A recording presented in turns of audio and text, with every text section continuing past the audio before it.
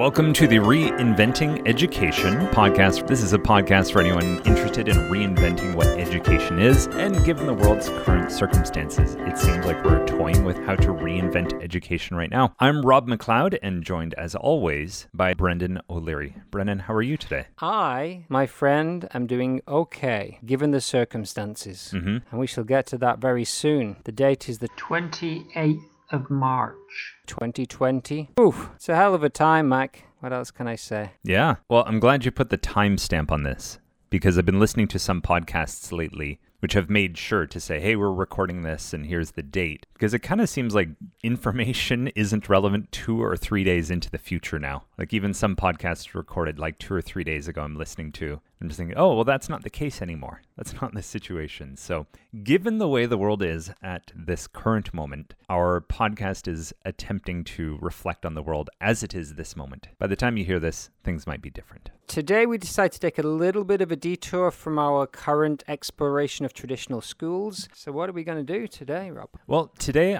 I thought it would be worth taking a look at our narrative that we've had here on reinventing education, to look at the different values that are involved in school, to look at the different aspects, and try to make sense of the current experiment that we're seeing worldwide. You and I, just before we started recording, we had said, like, online learning is certainly nothing new, but the worldwide experiment to essentially shut down schools and ask schools to find online or distance education solutions for the time being, this is unprecedented. Nothing has ever been done like this in the history of mankind. And we thought it would be worth using our narrative, our map, to try and make sense of some of what's going on right now.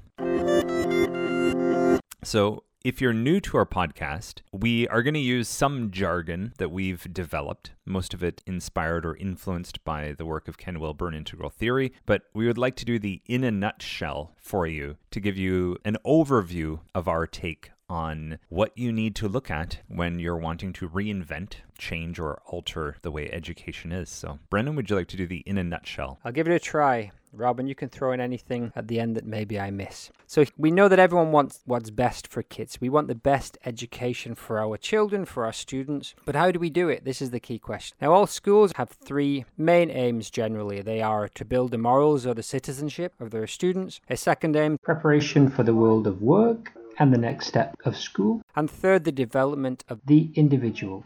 Generally, we see 3 types of school. We have a traditional school based on the value of security. They put duty and authority at their core. We may see a second type of school, a mainstream school as we currently call them. They're based on the values of opportunity, meritocracy, achievement. The third type of school, the progressive school, that you might see based on the value of inclusion, that deconstructs education in the search for meaning. It offers student choice and empowerment in building critical thinking skills. Now, each of these 3 types of schools has their own way of being and doing, and they're based on a strong sense of a specific value, that's security or opportunity or inclusion. Now, each of the schools may potentially see the other values as doing things wrong. Now, in truth, each value system has its own babies in bathwater. Those are things we want to keep and things we might do well without. So here on Reinventing Education, we're exploring an emerging 4th value system, which is one of integration. Now, this value system seeks to utilize the strengths of each of the previous 3 values to meet the needs of the individuals in the community. In this 21st century VUCA world of volatility, uncertainty, complexity, and ambiguity. So rather than bringing anything new to the table, this integration value seeks a flexible balance in the existing values as a way forward towards an education system that truly is the best for the hugely diverse needs of the students today and for the future. So we believe that by explicitly defining the core values of our schools, we can hone in on our strengths and also the things that are challenging us.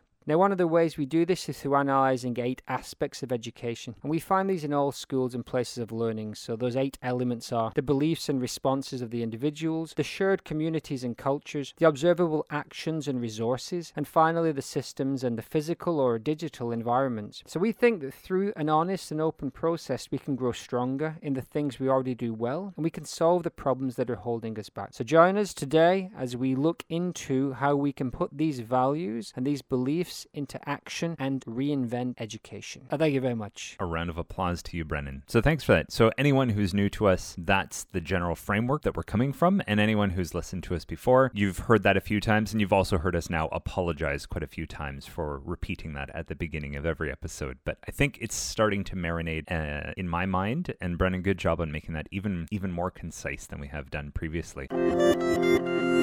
So shall we launch into the actual responses we've seen in some of the countries we're associated with? So you're in Japan, I'm in Belgium at the moment, but you're coming from the UK educational system, and I have a background in the Canadian system. So let's look at those 4 countries and how they've approached the lockdown or closure of schools in response to the coronavirus. Okay, so we're starting with Japan, where I'm currently based. I'm in Osaka. So the government recommended at the end of February that schools shut down for 2 weeks. It was only a recommendation, and each prefecture made its own decision. Osaka decided to close down for the 2 weeks, which essentially then became 3 weeks, and we've now had a week of spring break, so we've been closed for 4 weeks. We're currently due to go back in on 8th of April, and so there'll be a government announcement on the 3rd of April to tell us if that's going to happen. And we're all kind of wondering what the criteria might be for going back. Some schools have opened on kind of a rotating schedule that have brought a few classes in here and there to get work done at certain times. And the government has actually said that schools can offer a place for students who don't have any parents at home and can't be looked after and are not old enough to stay in by themselves.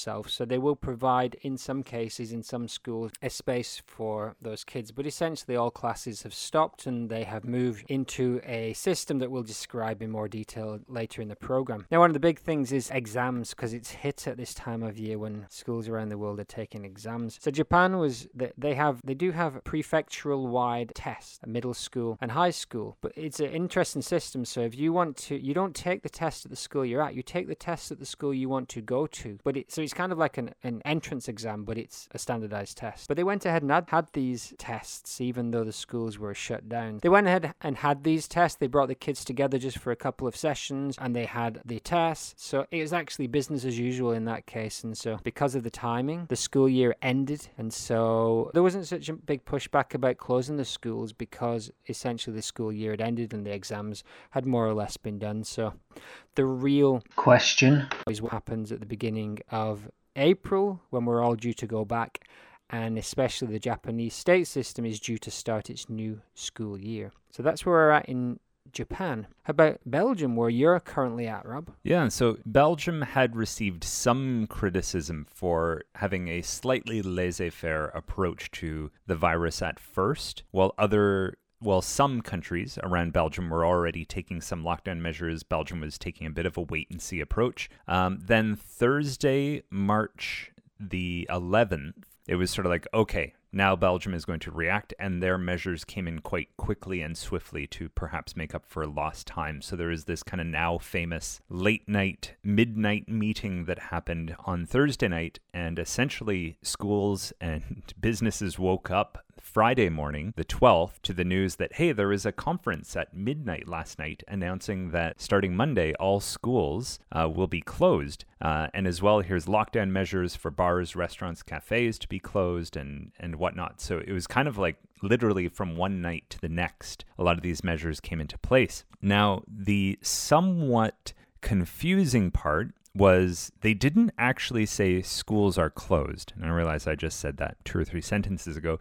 The official wording was classes are canceled. Now, in the initial kind of press release, there was some confusion brought about by this, because that wasn't entirely clear of, does that mean no lessons whatsoever? Or does it mean no physical lessons in the physical school buildings? And that's been, from my understanding, somewhat left open to the interpretation of individual schools or school boards. So in some cases, that does mean literally no lessons whatsoever.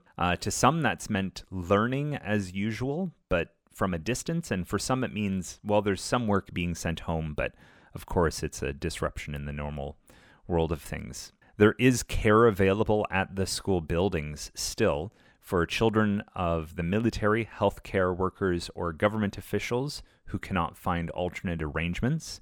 So there are actually school staff still reporting to the physical buildings to offer care, but they are not offering lessons for the children at this time. And week by week, what that care looks like has evolved from, oh yeah, you can kind of be in the same building, to what I understand most recently is like, there needs to be, 2 meters distance kept between you, and really specific arrangements in terms of where people are and for how long and whatnot.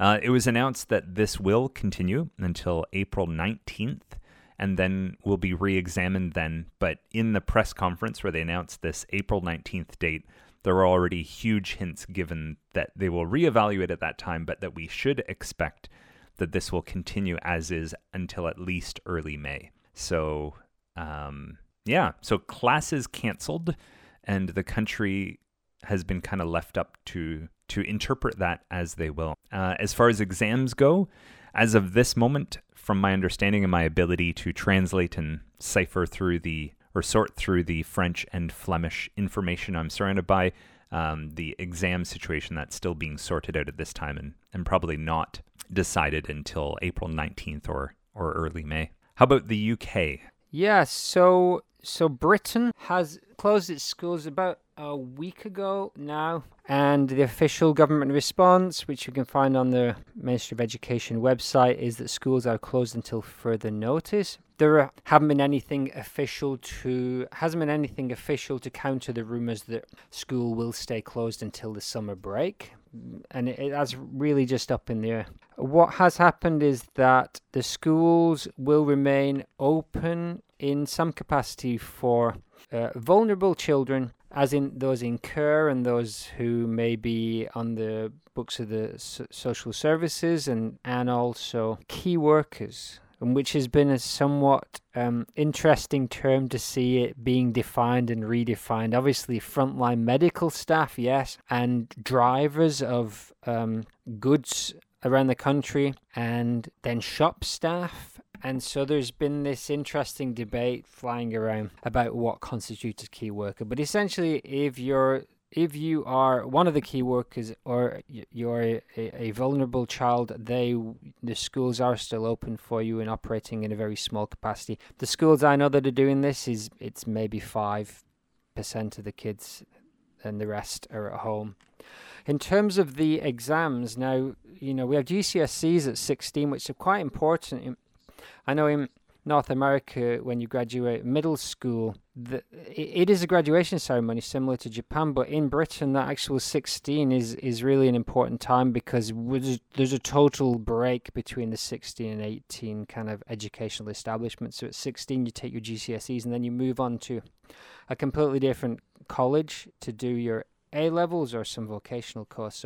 But all those have been cancelled. So the exams that GCSE students at 16 would be taking, as have the A-levels that would be taken 18, and basically are your preparation for university. Higher education establishments are still open, as far as I understand, based on their own discretion. So this cancelling of all of these qualifications, the GCSE and A-levels, has meant that they're in a weird situation of trying to come up with substantiated grades for students, because they still need the grades so as they can move on in September. And so they're in this weird position, and again, the government have, to their credit, released a bunch of information about how they're trying to go about this process. And it looks like they're trying to use mock exams that may have been taken in January, and other evidence that teachers can provide. And we do a process of moderation, I guess, where you get, and we do this sometimes in schools anyway. If you're in education, you'll probably know this, where several teachers will sit together with a piece of student work or a sample of student work, and they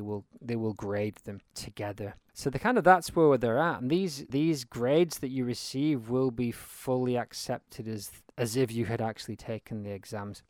And there's a whole bunch of weeds and stuff that you get into about what happens if you don't like the scores you get, and so on. They're kind of talking through those details, and that in itself is quite an interesting kind of morass that they're stuck in, that they will find some way through, I'm sure. So The UK didn't respond that quickly either, and there was some criticism of the slow response from Britain, but now they have made this quite strong kind of lockdown on people both in schools but also businesses and homes. What's the kind of state of play in Canada, Rob? Yeah, so the virus spread to Canada on the timeline a little bit later than it did to Europe, and so this past week is kind of the week that Canada began a lot of its actions. So I think it was March 23rd that Prime Minister Trudeau came out and announced essentially a shutdown for Canada. The difficulty with education is that in Canada, education is actually a provincial and territorial matter.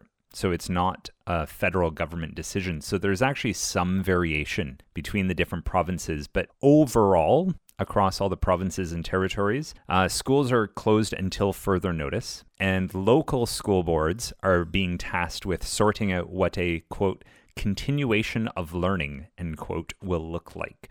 So there is this idea that the learning will continue, but it's up to boards to decide what that will look like. It doesn't have to be a province-wide solution to things. It's also been stated some level of care is being provided for children of essential workers in some or at least most provinces from what I saw. And for most provinces, this kind of timeline right now aligns with the March break or the spring break. So for a lot of provinces, it means this announcement has come when students are already out of school and on break. And the idea is that once the break ends, classes, at least physical classes, will not resume.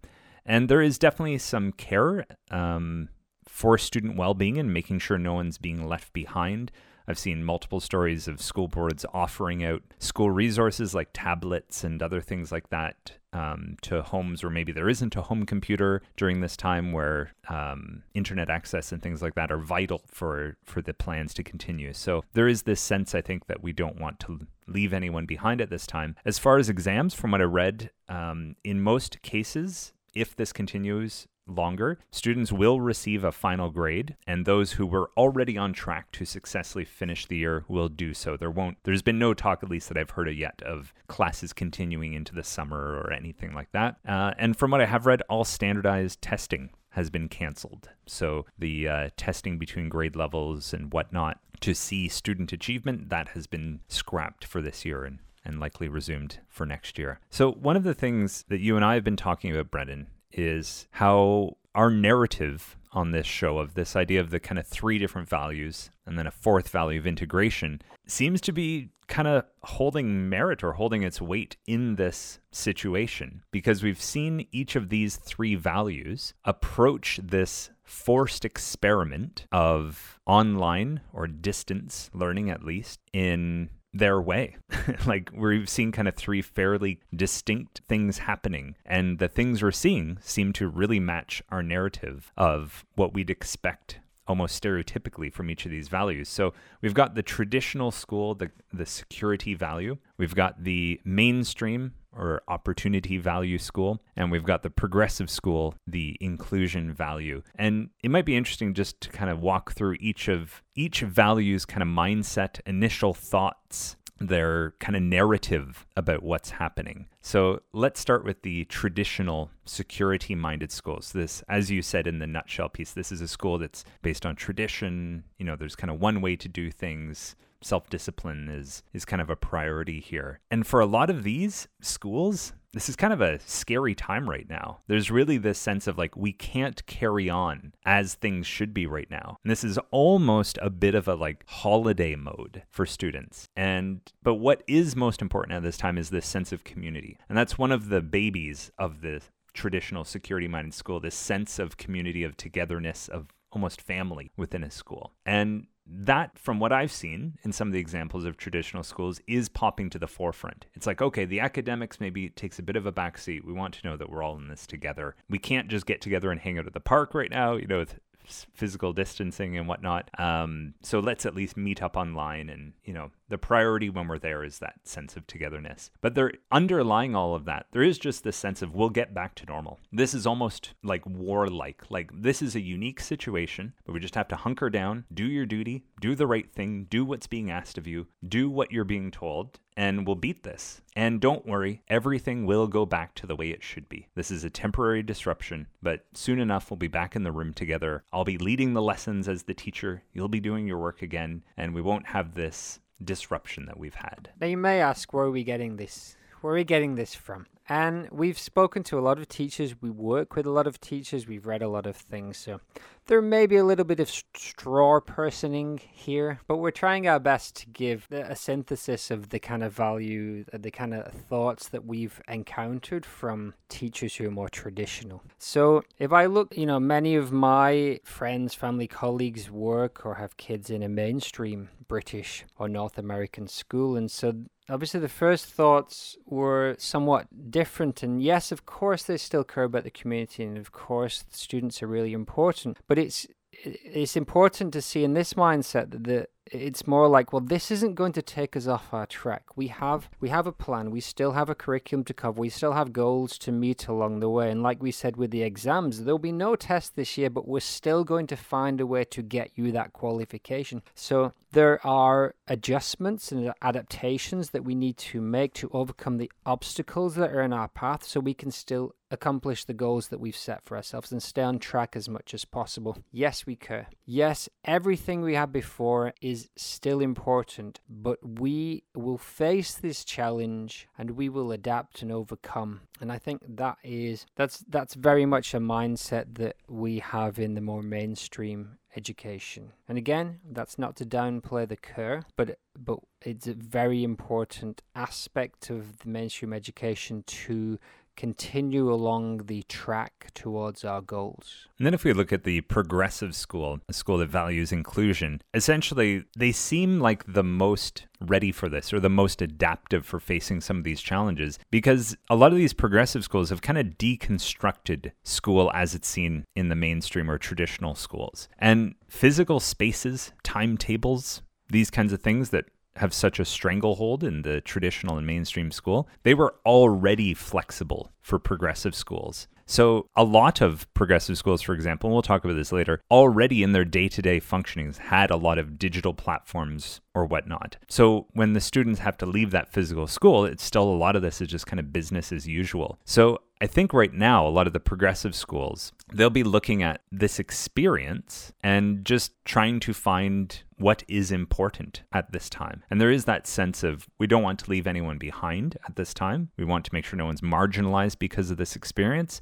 But now when we do return, I think the progressive schools, they're most likely the ones that will sit down and reflect on this and go, okay, after that experience, what do we want to return to? And from these last several weeks or months, what do we want to keep that we wouldn't have tried otherwise?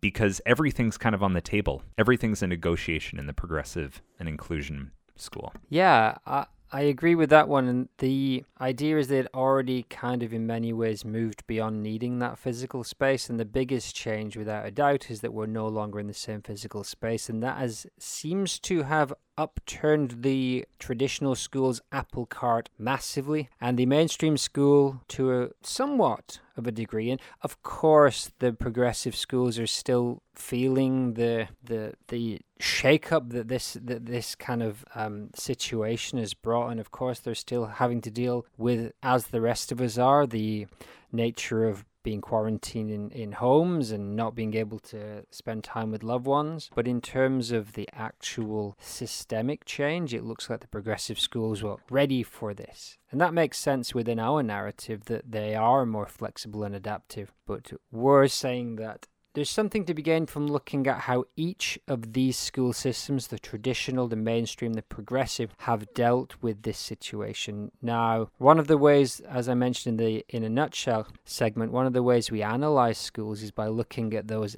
8 areas. And we look at the beliefs and reactions of the individuals. We look at the communities and cultures. That's our shared kind of togetherness. We look at the activities and the resources, and we look at the environment and the systems. And so I think it makes a lot of sense if we look into each of these areas and to see how the traditional, mainstream, and progressive schools have kind of dealt with this very unusual situation so far.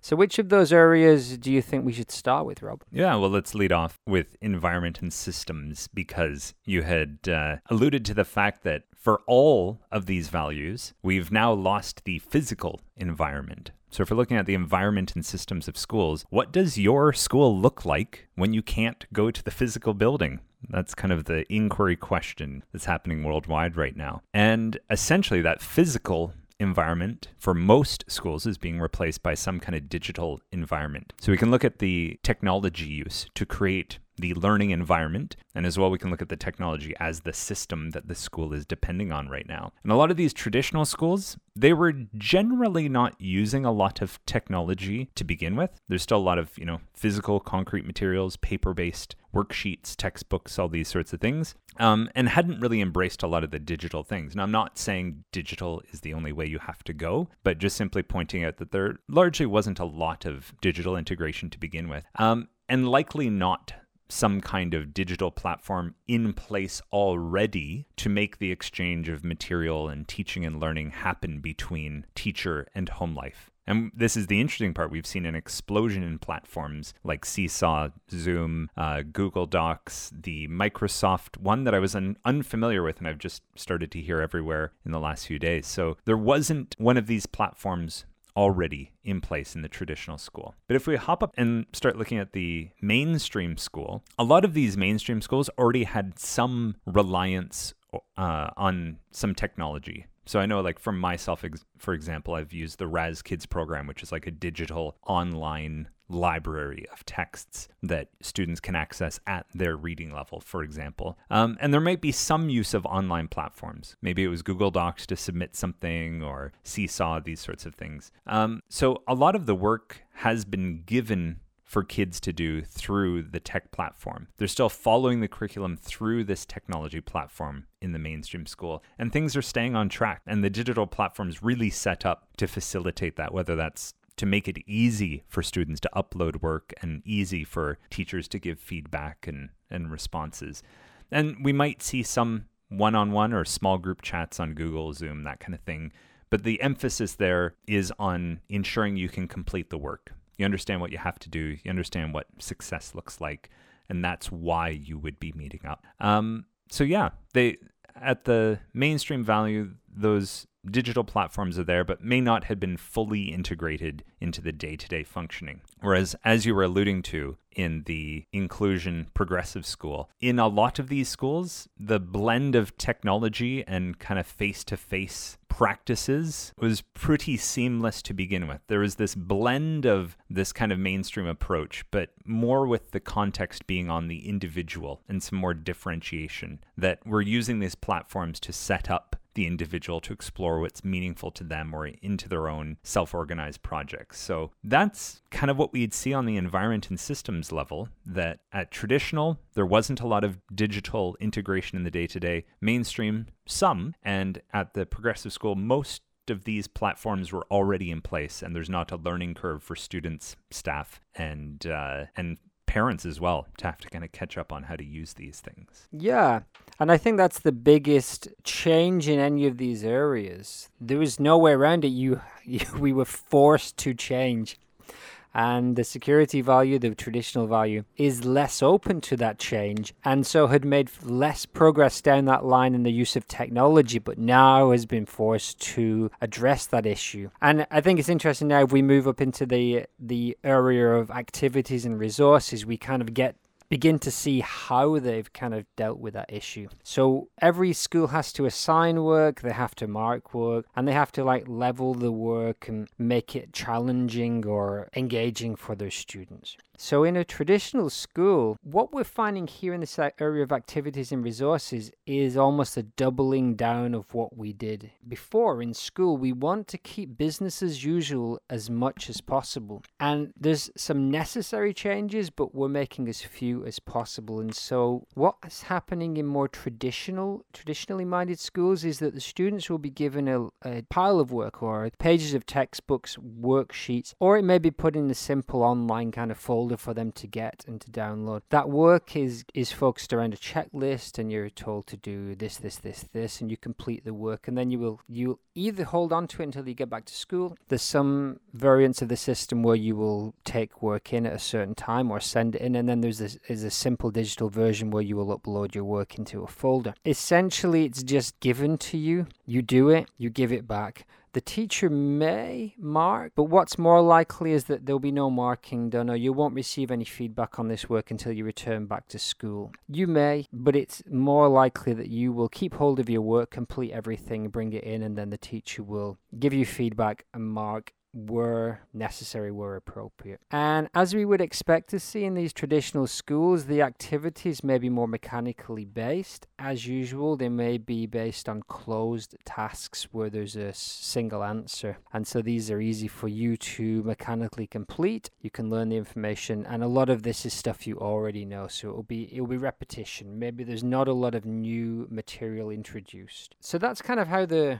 traditional school might deal with having to work remotely for several weeks. Now, the mainstream school that does have more access to digital platforms, such as the Seesaw Portfolio or the Microsoft or Google Suites, that allow you to chat by a text, by a video, and to share work and to work on it collaboratively at the same time, they may begin to assign work digitally, but again, it's business as usual in the sense that the kind of work they assign will be very similar to the work you would have received in school. Now, what's happened is a lot of these online resources that were already somewhat in use, so maybe a Mathletics, which is a math-based program, or a Raz Kids, they've just come more to the forefront and they're being used more. What can be done inside those areas is teachers can assign specific work for kids, and they can actually get data-based feedback on how well the kids are doing on that work, which is kind of what the mainstream school wants to see. That accountability is a big part of their kind of equation. So the work that's sent home from a mainstream school, again, might have a clear checklist of what's to be done, but I think the success criteria and the expectations will also become very clear, that you may not see this in a traditional school. It may not be explained exactly what you're learning and why you're learning and what a success looked like. This also allows for some slightly more open-ended tasks. So there may be some essay-style questions, some opinion pieces, even some mini project work, because now that we've started to assign some criteria, we can be a little bit more open in what we do, as long as what we do hits that success criteria. And again, with the actual feedback and marking of work, we're much more likely in a mainstream school to see students either working in real time and getting feedback from their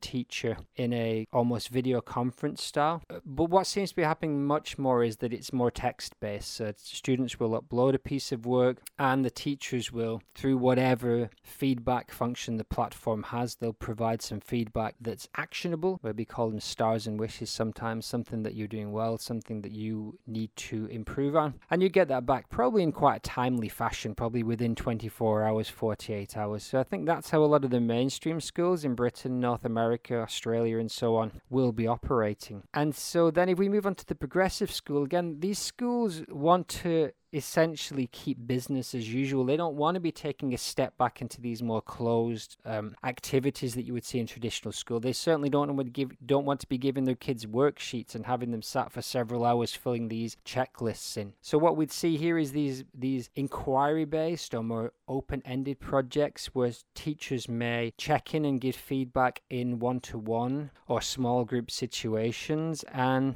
the technology where it's used will be much more blended. So it will be a case of, as we said earlier, some platforms will be used for some students at certain times and others will be used at different times, and it's really just what's suitable for you. And the project work as it's assigned will be looking to access those more higher level skills. So whereas we saw in the traditional school, we saw that they were closed-ended tasks and they were very much about mechanical work. In the opportunity at mainstream school, you'll see a little bit more openness and a little bit more of the student's opinion, and those higher order skills, those of evaluation and synthesis and analysis, those will very much more be as they would be in school continued here. So it's a doubling down on what we already did, and each of the three value systems, the traditional, the mainstream, and the progressive, are finding ways to continue doing what they already did before in terms of the work and how it's given out and how it's assessed. Anything to add to that, Rob, or do we want to move on to one of the other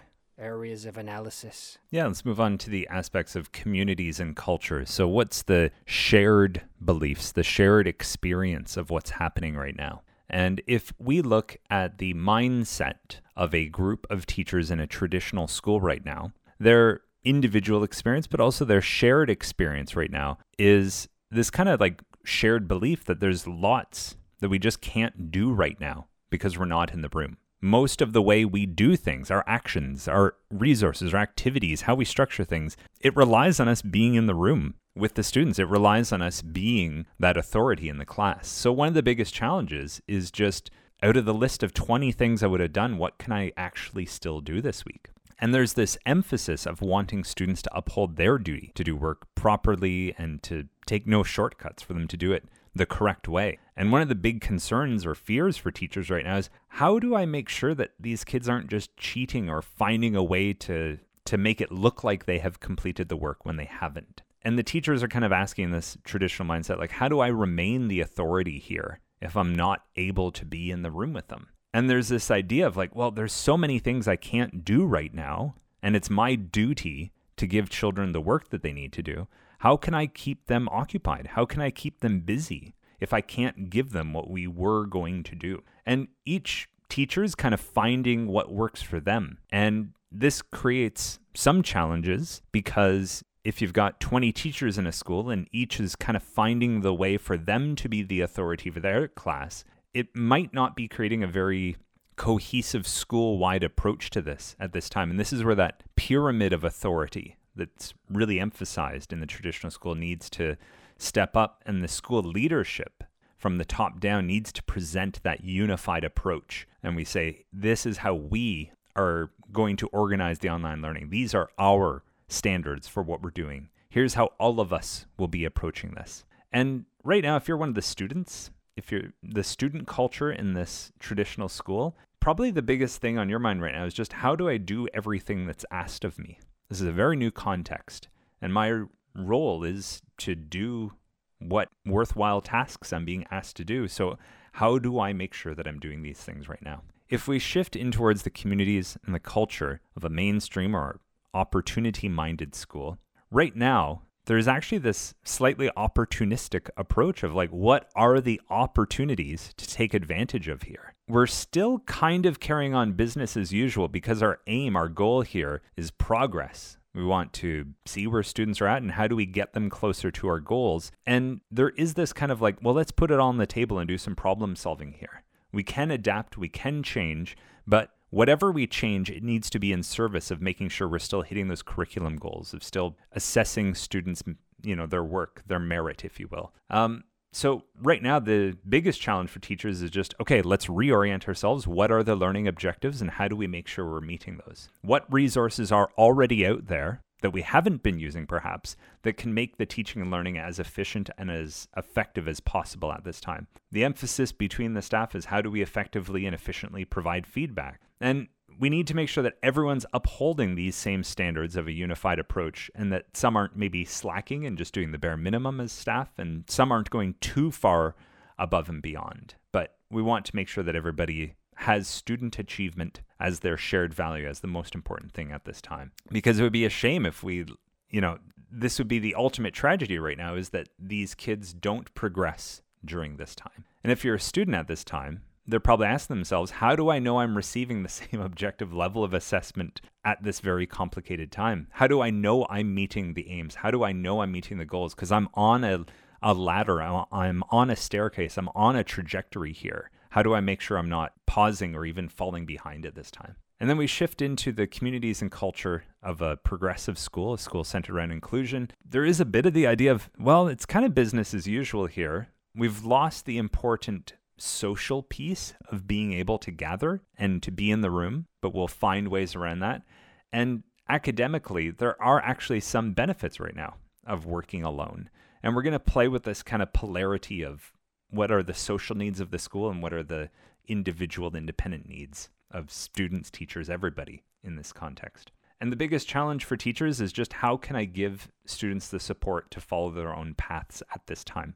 How to make sure no one falls behind, and how do I support the students' own learning journey, their own interests, their needs, their well-being at this time. So that's the culture. Now, Brendan, we've kind of hit on what the group is thinking, but if we go to individual teacher mindsets, the beliefs and the reactions of the individuals, what would we see moving through all three school values? So we've kind of talked, as we just said, about what you would think about the group. So each individual in the group is more or less in line with what you've just said, if they're in line with what the school is doing. And, as individuals, we will step out of line somewhat, but more or less going to be in line with what's going on. So what that leaves for us up here in the beliefs and reactions is this concept of wellness or health for the individual. What are we doing during this time to remain healthy, to remain well, to remain able to be that functioning part of the society as well as this developing individual? So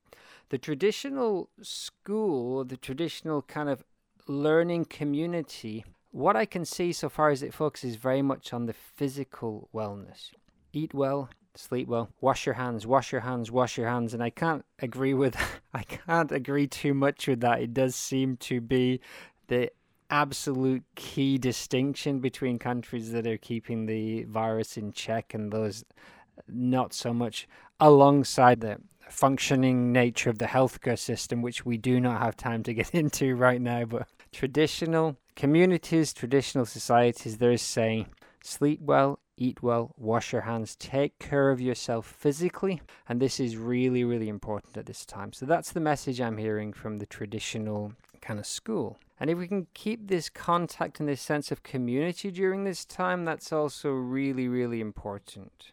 Now, if we move to the more mainstream, I think the message within the mainstream is whatever you need to do to remain well so that you can continue on track with our goals and your goals, do it. That may be some combination of physical and mental health. Look into it, do what you need to do so that you can stay well and remain on track. I don't think I'm hearing anything that's specifically in this mindset that I don't hear from the traditional or the progressive. It seems like this is an area in terms of wellness that sometimes within the mainstream takes a little bit of a back seat, and this is one of the criticisms of the mainstream education, is that it doesn't necessarily look at the wellness of the individual. But where it does, it's essentially saying, look at what the traditional school's doing and do that, because that's really good for your physical health, and look at what the progressive schools are doing, because that's actually pretty good too, and I'll come to what they say in a moment. But I think, and jump in here, Rob, if you think there's more to add, but I kind of feel that the mainstream school is basically saying do what you need to do to stay well so that you can continue to function in the way that you need to.